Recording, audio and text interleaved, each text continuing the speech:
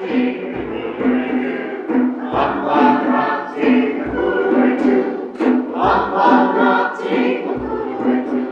to the podcast for Epworth United Methodist Church in Berkeley, California.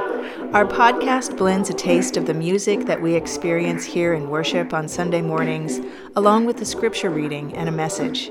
We would love for you to take a next step in growing in faith in this community. If you are here in Berkeley, Epworth's worship is at 10 a.m. on Sunday mornings at 1953 Hopkins on the corner of Napa and Hopkins. Or if you connect with our podcast from further away, we would invite you to visit our website, epworthberkeley.org. We'd invite you to keep seeking to grow in faith and to stop by the next time you're in Berkeley.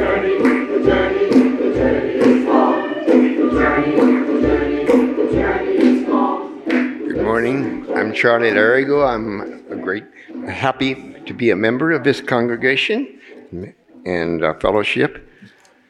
And I have the opportunity this morning to read to you from one of the more interesting books of the Bible, the book of Daniel, which is full of angels and which is full of tremendous stories.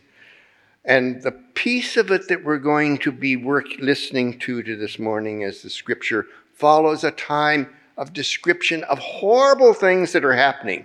So I'm going to read to you from the Message, which is new translation of this book. It's written by Eugene Peterson, and he put a subtitle on what the section we're going to read is. It's called The Worst Trouble the World Has Ever Seen. And here is the message. It's a visitation from an angel trying to tell Daniel something. And that's when, in all this horrible thing going on, Michael, the great angel prince, the champion of your people, that's when he's going to step in. It will be a time of trouble, the worst trouble the world has ever seen. But your people will be spared, saved from the trouble, every last one found written in the book.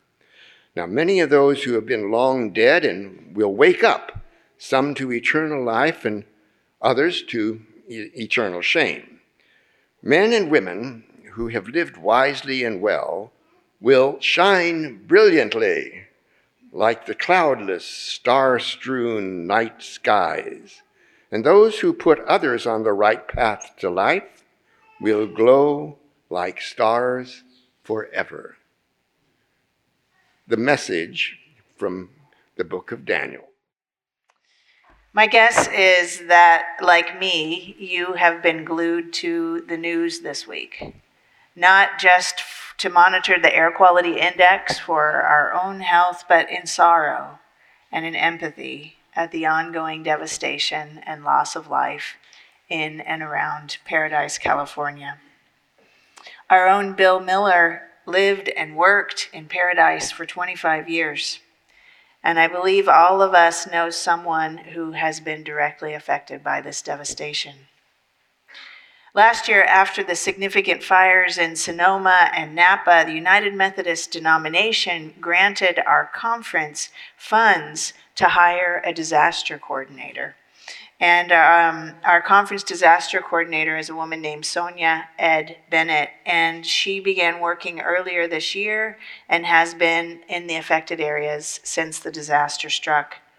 She, along with the conference's early response coordinator, has requested hygiene and school kits from UMCOR, the United Methodist Committee on Relief, and Bishop Carcano requested an initial $10,000 grant to help with immediate needs for food and clothing and shelter. All of this was delivered straight away. It's times like these when we see the power of the connectional system of United Methodism. We know that persons all over the globe are getting direct information from our conference people on the ground and are praying for us and are sending help. The swift and compassionate action of our connection reminds us that Methodism was built as a movement of people who wanted to be intentional about being connected, to support each other through good times and bad times, and in being faithful, in listening for God, and watching over each other in love. This week, the fires and the aftermath have often been described as apocalyptic, and the word apocalypse has been used regularly in news reports. I'm sure you've heard these descriptions. The common understanding of apocalypse is drawn often, I think, in our popular imagination from movies that show a level of destruction that's unfathomable and point to what is often referred to as the end of times. But apocalypse has a much deeper and more important meaning than just destruction and endings. An apocalypse is not so much an end, but a moment of transformation. The Greek word apocalypsis meant revelation, in the sense that something hidden was being unveiled. You can see in a new moment what had been there all along. One of the things we are seeing clearly in the fires we are experiencing is the effect of climate change, the lack of adequate housing, the vulnerability of our seniors, and especially in the case of the Paradise Fire, the lack of evacuation routes. But we are also seeing the strength of our human community and the power of our organizations for response. First responders, disaster workers, chaplains, nurses, churches show the level of strength and resilience and potential for quick movement that exists among us.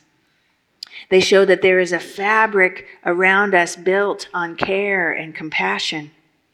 But that fabric is only as strong as the investment we give to it, the threads we weave into it by being awake and connecting with each other. Matthew Gabriel is the chair of the Department of Religion at Virginia Tech, a school that experienced its own tragedy, and wrote this week about the fires and apocalypse, saying, "So when we see the word apocalyptic used to describe the California wildfires, whether in 2015, 2016, 2017, or 2018, or in the future, we'll continue to understand the suffering and destruction. But I wonder if there might be another question pulling at us, buried underneath the ash and the tears. Maybe that adjective is doing more work. Maybe describing a tragedy like the California wildfires as apocalyptic is really asking us to think about what comes afterward. Ultimately, apocalypsis asks both participants and viewers, now that the hidden thing can be seen, now that you understand, how will you live differently in a world transformed?" Our scripture today comes from the book of Daniel, from the body of biblical literature often referred to as apocalyptic. Apocalyptic writings typically emerged out of times of great suffering and pointed to an end when the suffering would be no more.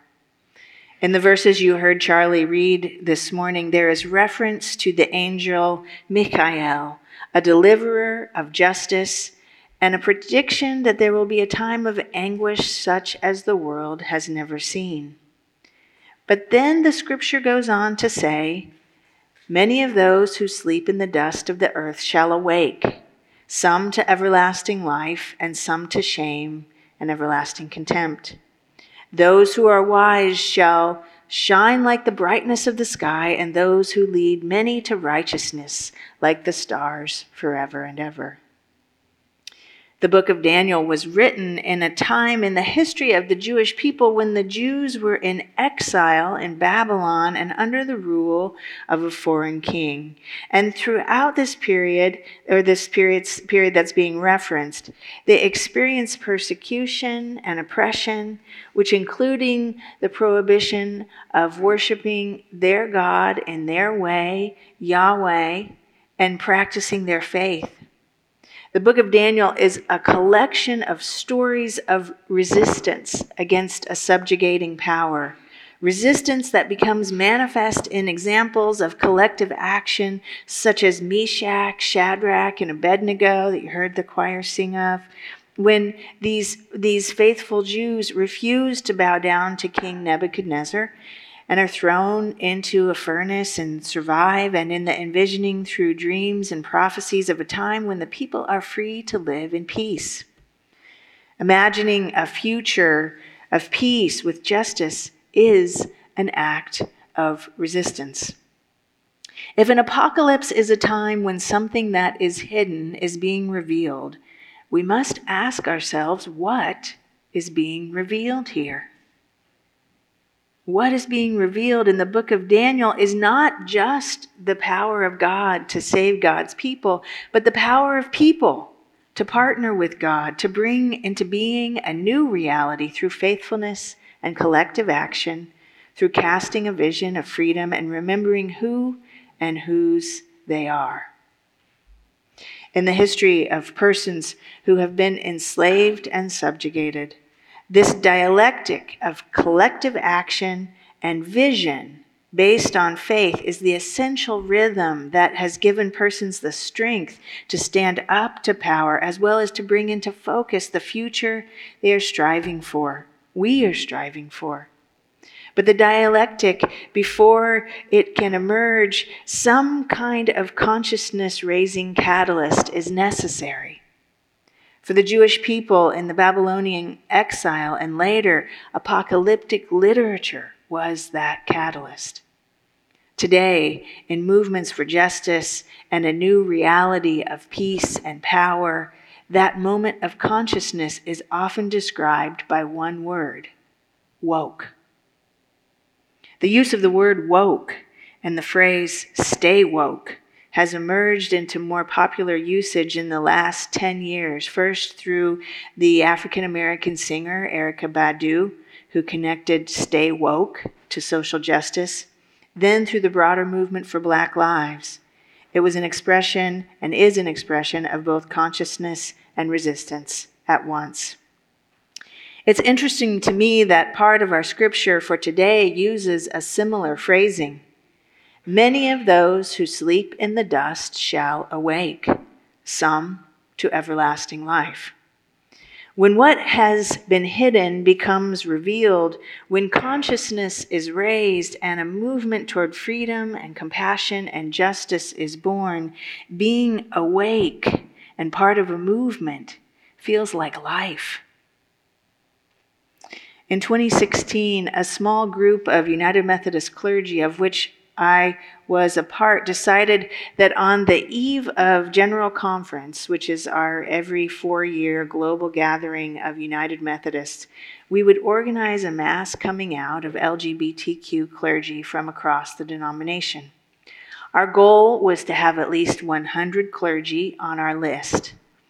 Though there are many more LGBTQ clergy in the denomination, many serve in places where they felt unsafe coming out. And so in the final weeks before General Conference, it wasn't clear that we were actually going to have 100 names. But a couple of nights before General Conference was set to open, we had passed 100, and we released our statement with 111 names. And the huge response to this announcement crashed our hosting website, and we quickly had to switch to another site. And this collective action set off a chain reaction of other actions. Thousands of allied clergy signed on a statement saying that if they were asked to follow any LGBT clergy who was removed, they would not do so. They wouldn't take that appointment. They would just refuse to do so. And then thousands of allied lay people signed a similar statement saying that if their pastor was attempted to be removed for being LGBTQ, they would follow their pastor. And then the General Conference made a decision to create a whole commission and process around trying to break this place that we have been in into a place that is more compassionate and more just and more inclusive for persons of all sexual orientations. And then regional bodies started making statements saying that they would not follow discriminatory rules. And then we elected a lesbian bishop. For me, I was surprised in some ways how sweet it felt to organize and make this mass announcement. I've been out for years, and my coming out was not news, which was the case for several on the list. But what was different was that this was a collective action, a rising up, an apocalyptic moment, if you will, of revealing and making seen what needed to be seen. It was a new moment in a movement that had been moving since the formation of groups like Affirmation, of which members of our congregation have been a part, and Reconciling Ministries, of which our congregation is a part, which have advocated for LGBTQ justice. And this was a new moment in that movement and a new moment for the church. Today, the number of LGBTQ clergy joining us has climbed over 300, and this was possible because of our movement. Myself alone being out made little difference to an LGBTQ clergy person in Alabama or Georgia, but as part of a movement, it made all the difference in the world. In struggles for freedom and justice across space and time, music has been a critical component. And so part of this morning's service is the movement of struggles, the movement of music. We began this morning with Lift Every Voice, the song known as the Black National Anthem that has connected movements for Black freedom for decades.